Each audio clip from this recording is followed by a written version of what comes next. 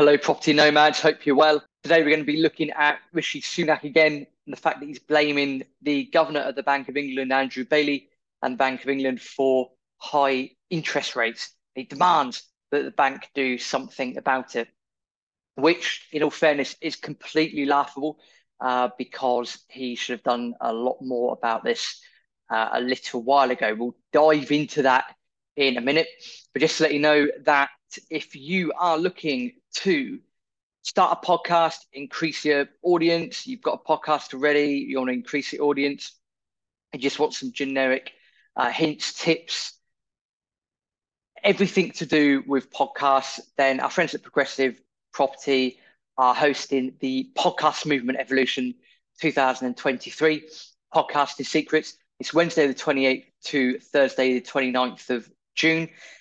Starts at 12 p.m. on Wednesday the 28th. It's completely free to attend.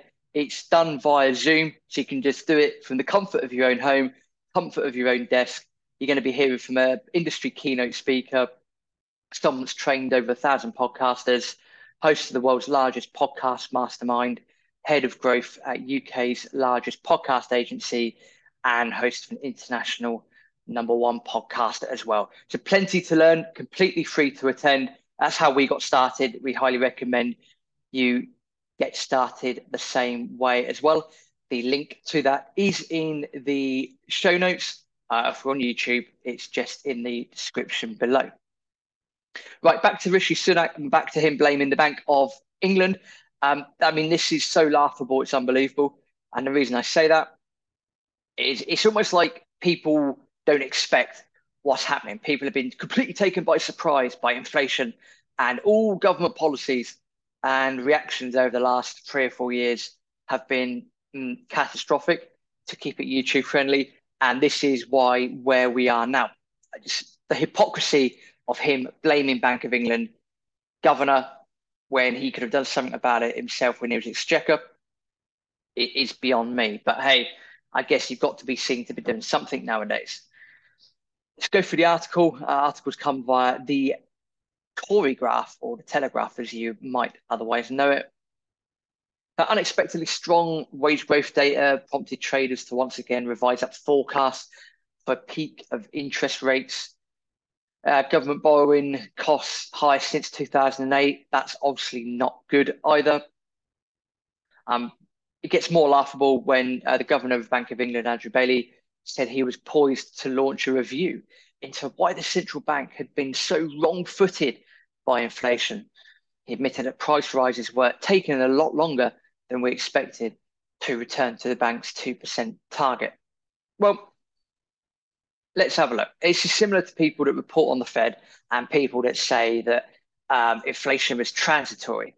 No, absolutely not. When a pandemic comes along or a black swan event comes along and everyone's locked down, and the government reaction, no matter what country you're in, the government reaction is, right, tell the central bank, print, print, print, print, print, print, print. And no one's out working. What happens then? Well, the amount of supply currency units has increased significantly, but the demand, i.e., same level of goods and services, that either remains the same. A 3-year-old could tell you prices are going to go up.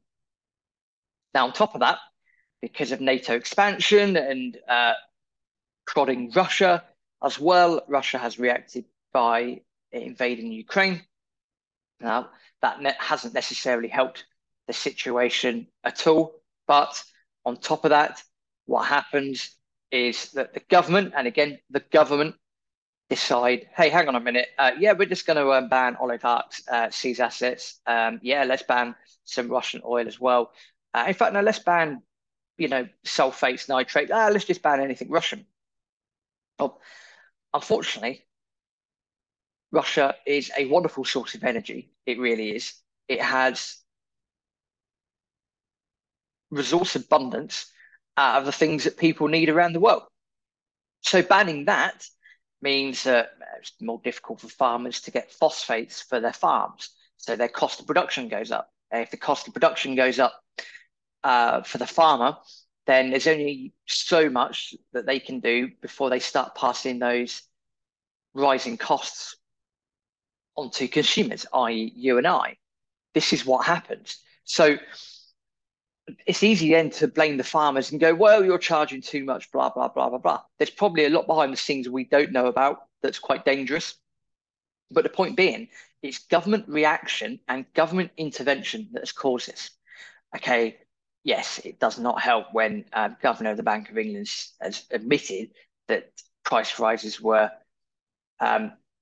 taking a lot longer than we expected in order to get inflation back down to 2%. I would argue that if you just study history and study what's come before us, why things have happened, well, maybe it's a black swan event, maybe it's plagues, maybe, it could be drought, crop failure, whatever it might be. If you increase the currency supply too much too quickly, and there's no change to demand for goods and services, or you've got people producing less goods and services, you're going to get chronic inflation, and it's going to stay here for a while. And in order to combat that, most people think nowadays, well, we can just change the interest rate up, down, up, down, up, down. In this case, up, up, up, up, up, and that'll get rid of the issue. No, not really. It won't. Government have got to stop spending.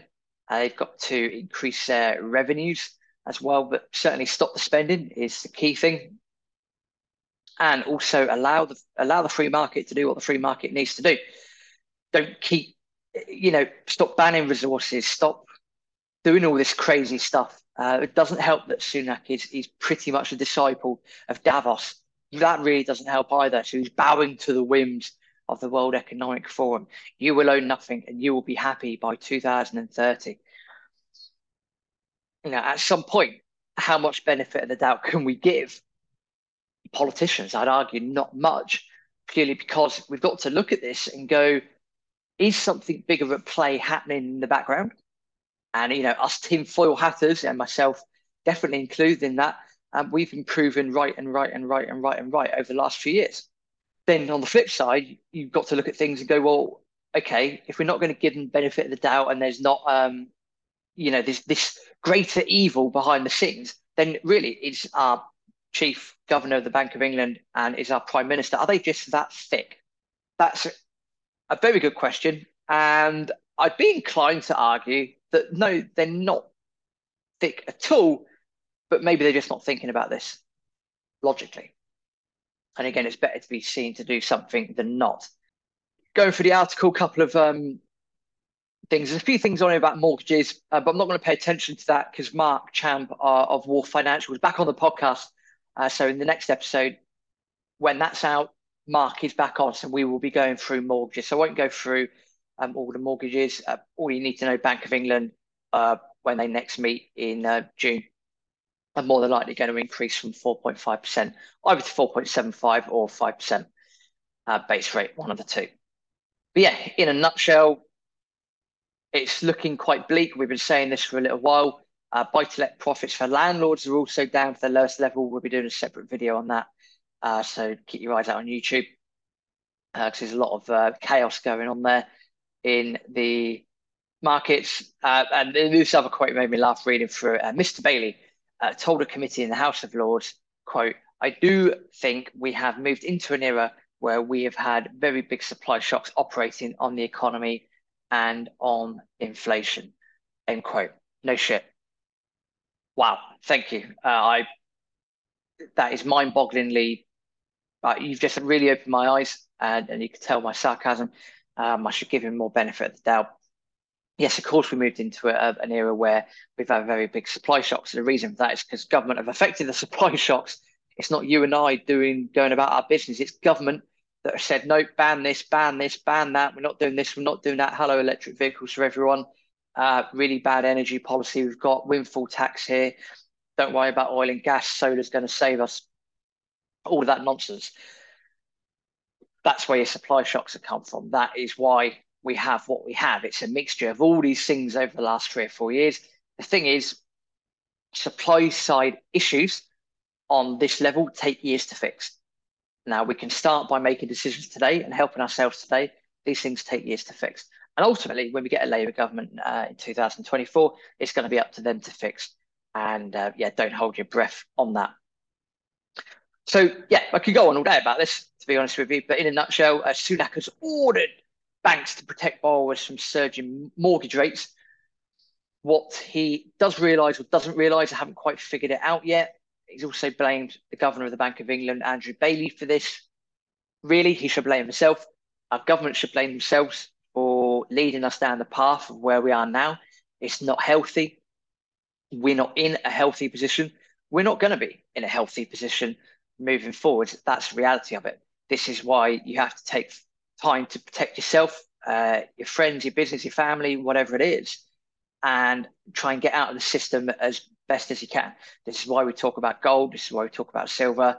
I mean, there's a multitude of other things out there. There is property, there's trading, you name it. There are things that you can do in order to protect yourself moving forward, because this is just, it's utter nonsense at the end of the day. And for those people that think our interest rates are just going to go down, I'm not too convinced on that, but we'll cover that in another video. As usual, thank you very much for listening. Please do share Property Nomads with as many people as you can. Do like and subscribe to the podcast. If you're on YouTube, please press that bell to get notifications of when new videos come out. We're trying to put out as much new content as possible. We've got to get our message spread out there, because we know it helps you, it helps us, it helps everyone. But the more people we can help, the better that is for everyone moving forward. So please do spread the word of Property Nomads. And until next time, hasta luego. Thanks for listening to Property Nomads. In order to find out what we get up to outside of the podcast, please do go and subscribe to our newsletter at tpnpodcast.com. That's tpnpodcast.com. Scroll down on the main page, join the TPN newsletter. It only comes out once a month. You'll also get a free gift for joining the mailing list as well, and you will then have access to other things that we offer outside of the podcast. So once again, head over to tpnpodcast.com.